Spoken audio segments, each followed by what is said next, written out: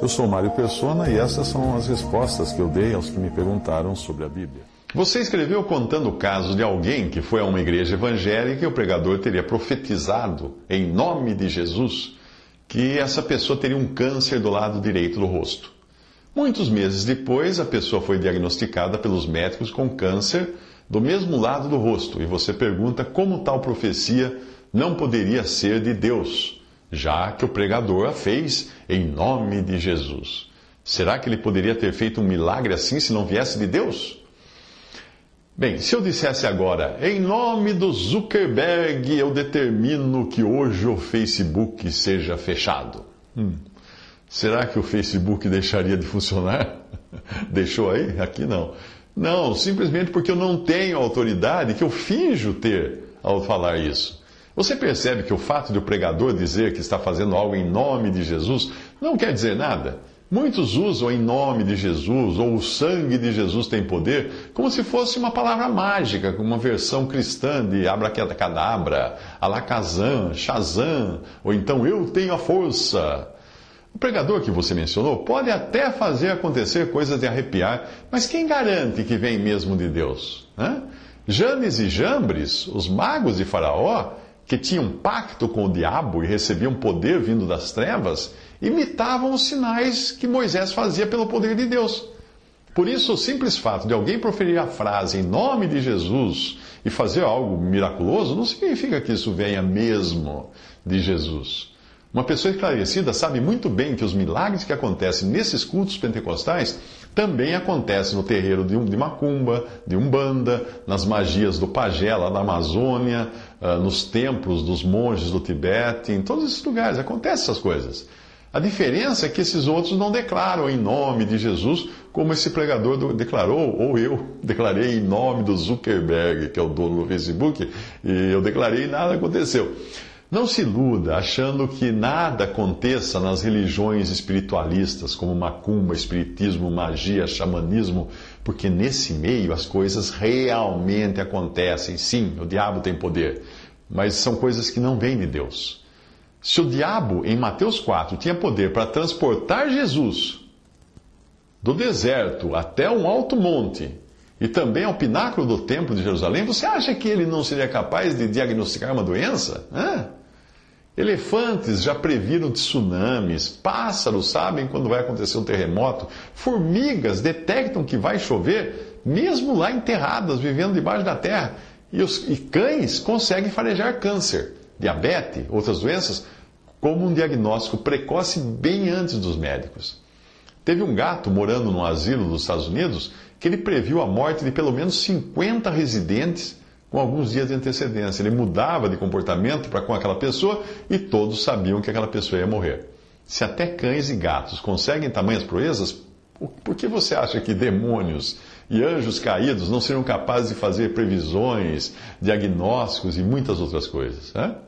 Portanto, não se fie no que alguém diz ou faz só porque a pessoa disse que faz em nome de Jesus. Eu tentei parar o Facebook em nome de Zuckerberg e não parou, porque eu não estou autorizado pelo fundador do Facebook. O próprio Senhor nos ensina a não confiar em pessoas que fazem milagres só porque elas fazem milagres em nome de Jesus. Sabe qual será o diferencial do anticristo quando ele se manifestar? Ele terá uma extraordinária capacidade de exibir poder, exibindo sinais, prodígios ou milagres. E sabe qual o perfil das pessoas que cairão na conversa dele? Aquelas que vivem correndo atrás dessas coisas, de sinais, de milagres, de profecias. A palavra de Deus fala, a esse cuja vinda é segundo a eficácia de Satanás, com todo o poder e sinais e prodígios de mentira, e com todo o engano da injustiça para os que perecem, porque não receberam o amor da verdade para se salvarem. 2 Tessalonicenses 2, 9 a 10. Mas não é só o anticristo que será capaz de realizar milagres. Jesus avisou dos muitos falsos cristos e falsos profetas que surgiriam. Ele disse, porque surgirão falsos cristos e falsos profetas e farão tão grandes sinais e prodígios que, se possível for, enganariam até os escolhidos. Mateus 24, 24.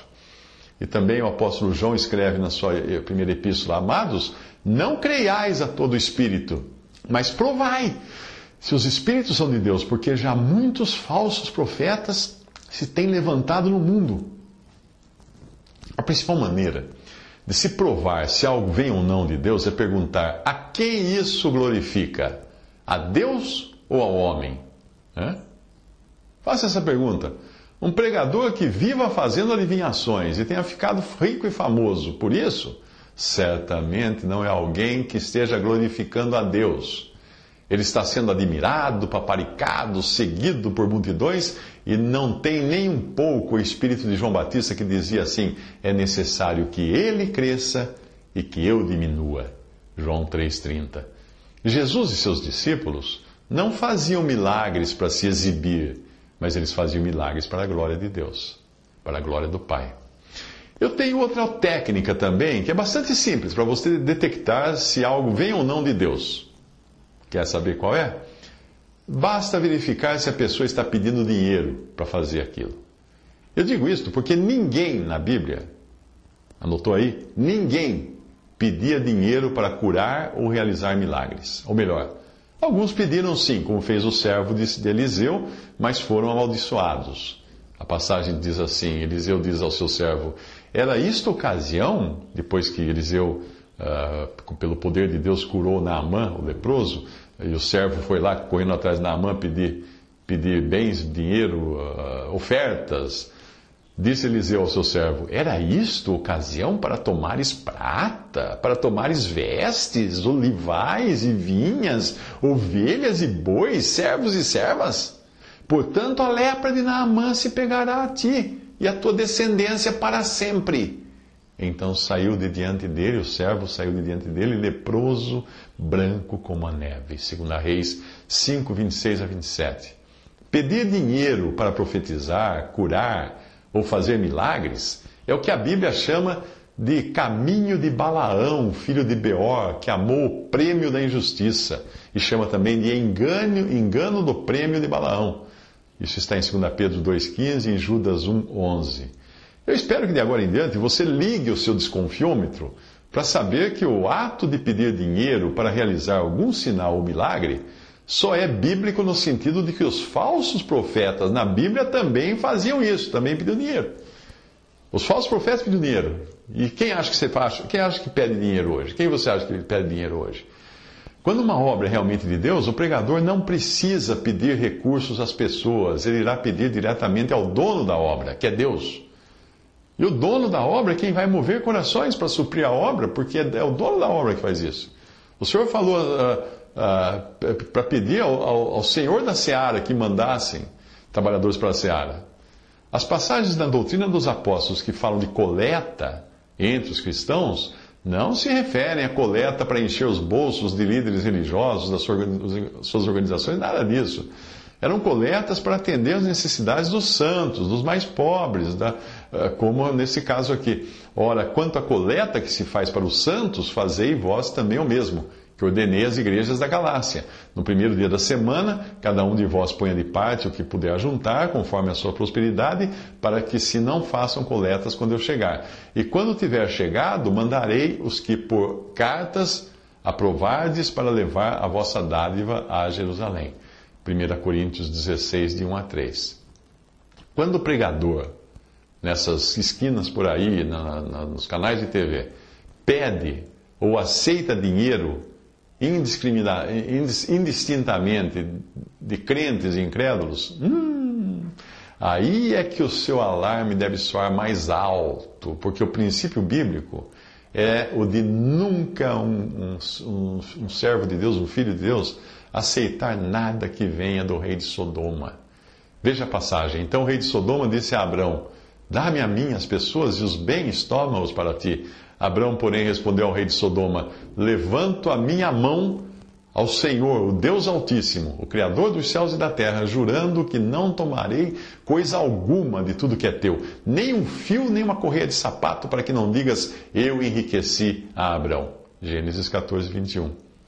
Muitos desses pregadores atuais seriam capazes de aceitar não só a correia de sapato do rei de Sodoma, mas Sodoma inteira. Disse Jesus: muitos naquele dia hão de dizer-me: Senhor, Senhor, porventura não temos nós profetizado em teu nome? E em teu nome não expelimos demônios? E em teu nome não fizemos muitos milagres? Então eu lhes direi explicitamente: nunca vos conheci. Apartai-vos de mim, os que praticais a iniquidade. Mateus 7, 22 a 23. Se não existissem todos esses falsos profetas hoje pedindo dinheiro pelos canais de rádio, TV e nas igrejas para fazer curas em nome de Jesus, milagres, em nome de Jesus pelo demônio, se não existissem eles, o que o Senhor falou aqui não teria se cumprido. Mas eles existem e eles vão escutar da boca do Senhor um dia: nunca vos conheci. Apartai-vos de mim, os que praticais a iniquidade. Mateus 7, 22 a 23. Visite respondi.com.br. Visite 3minutos.net.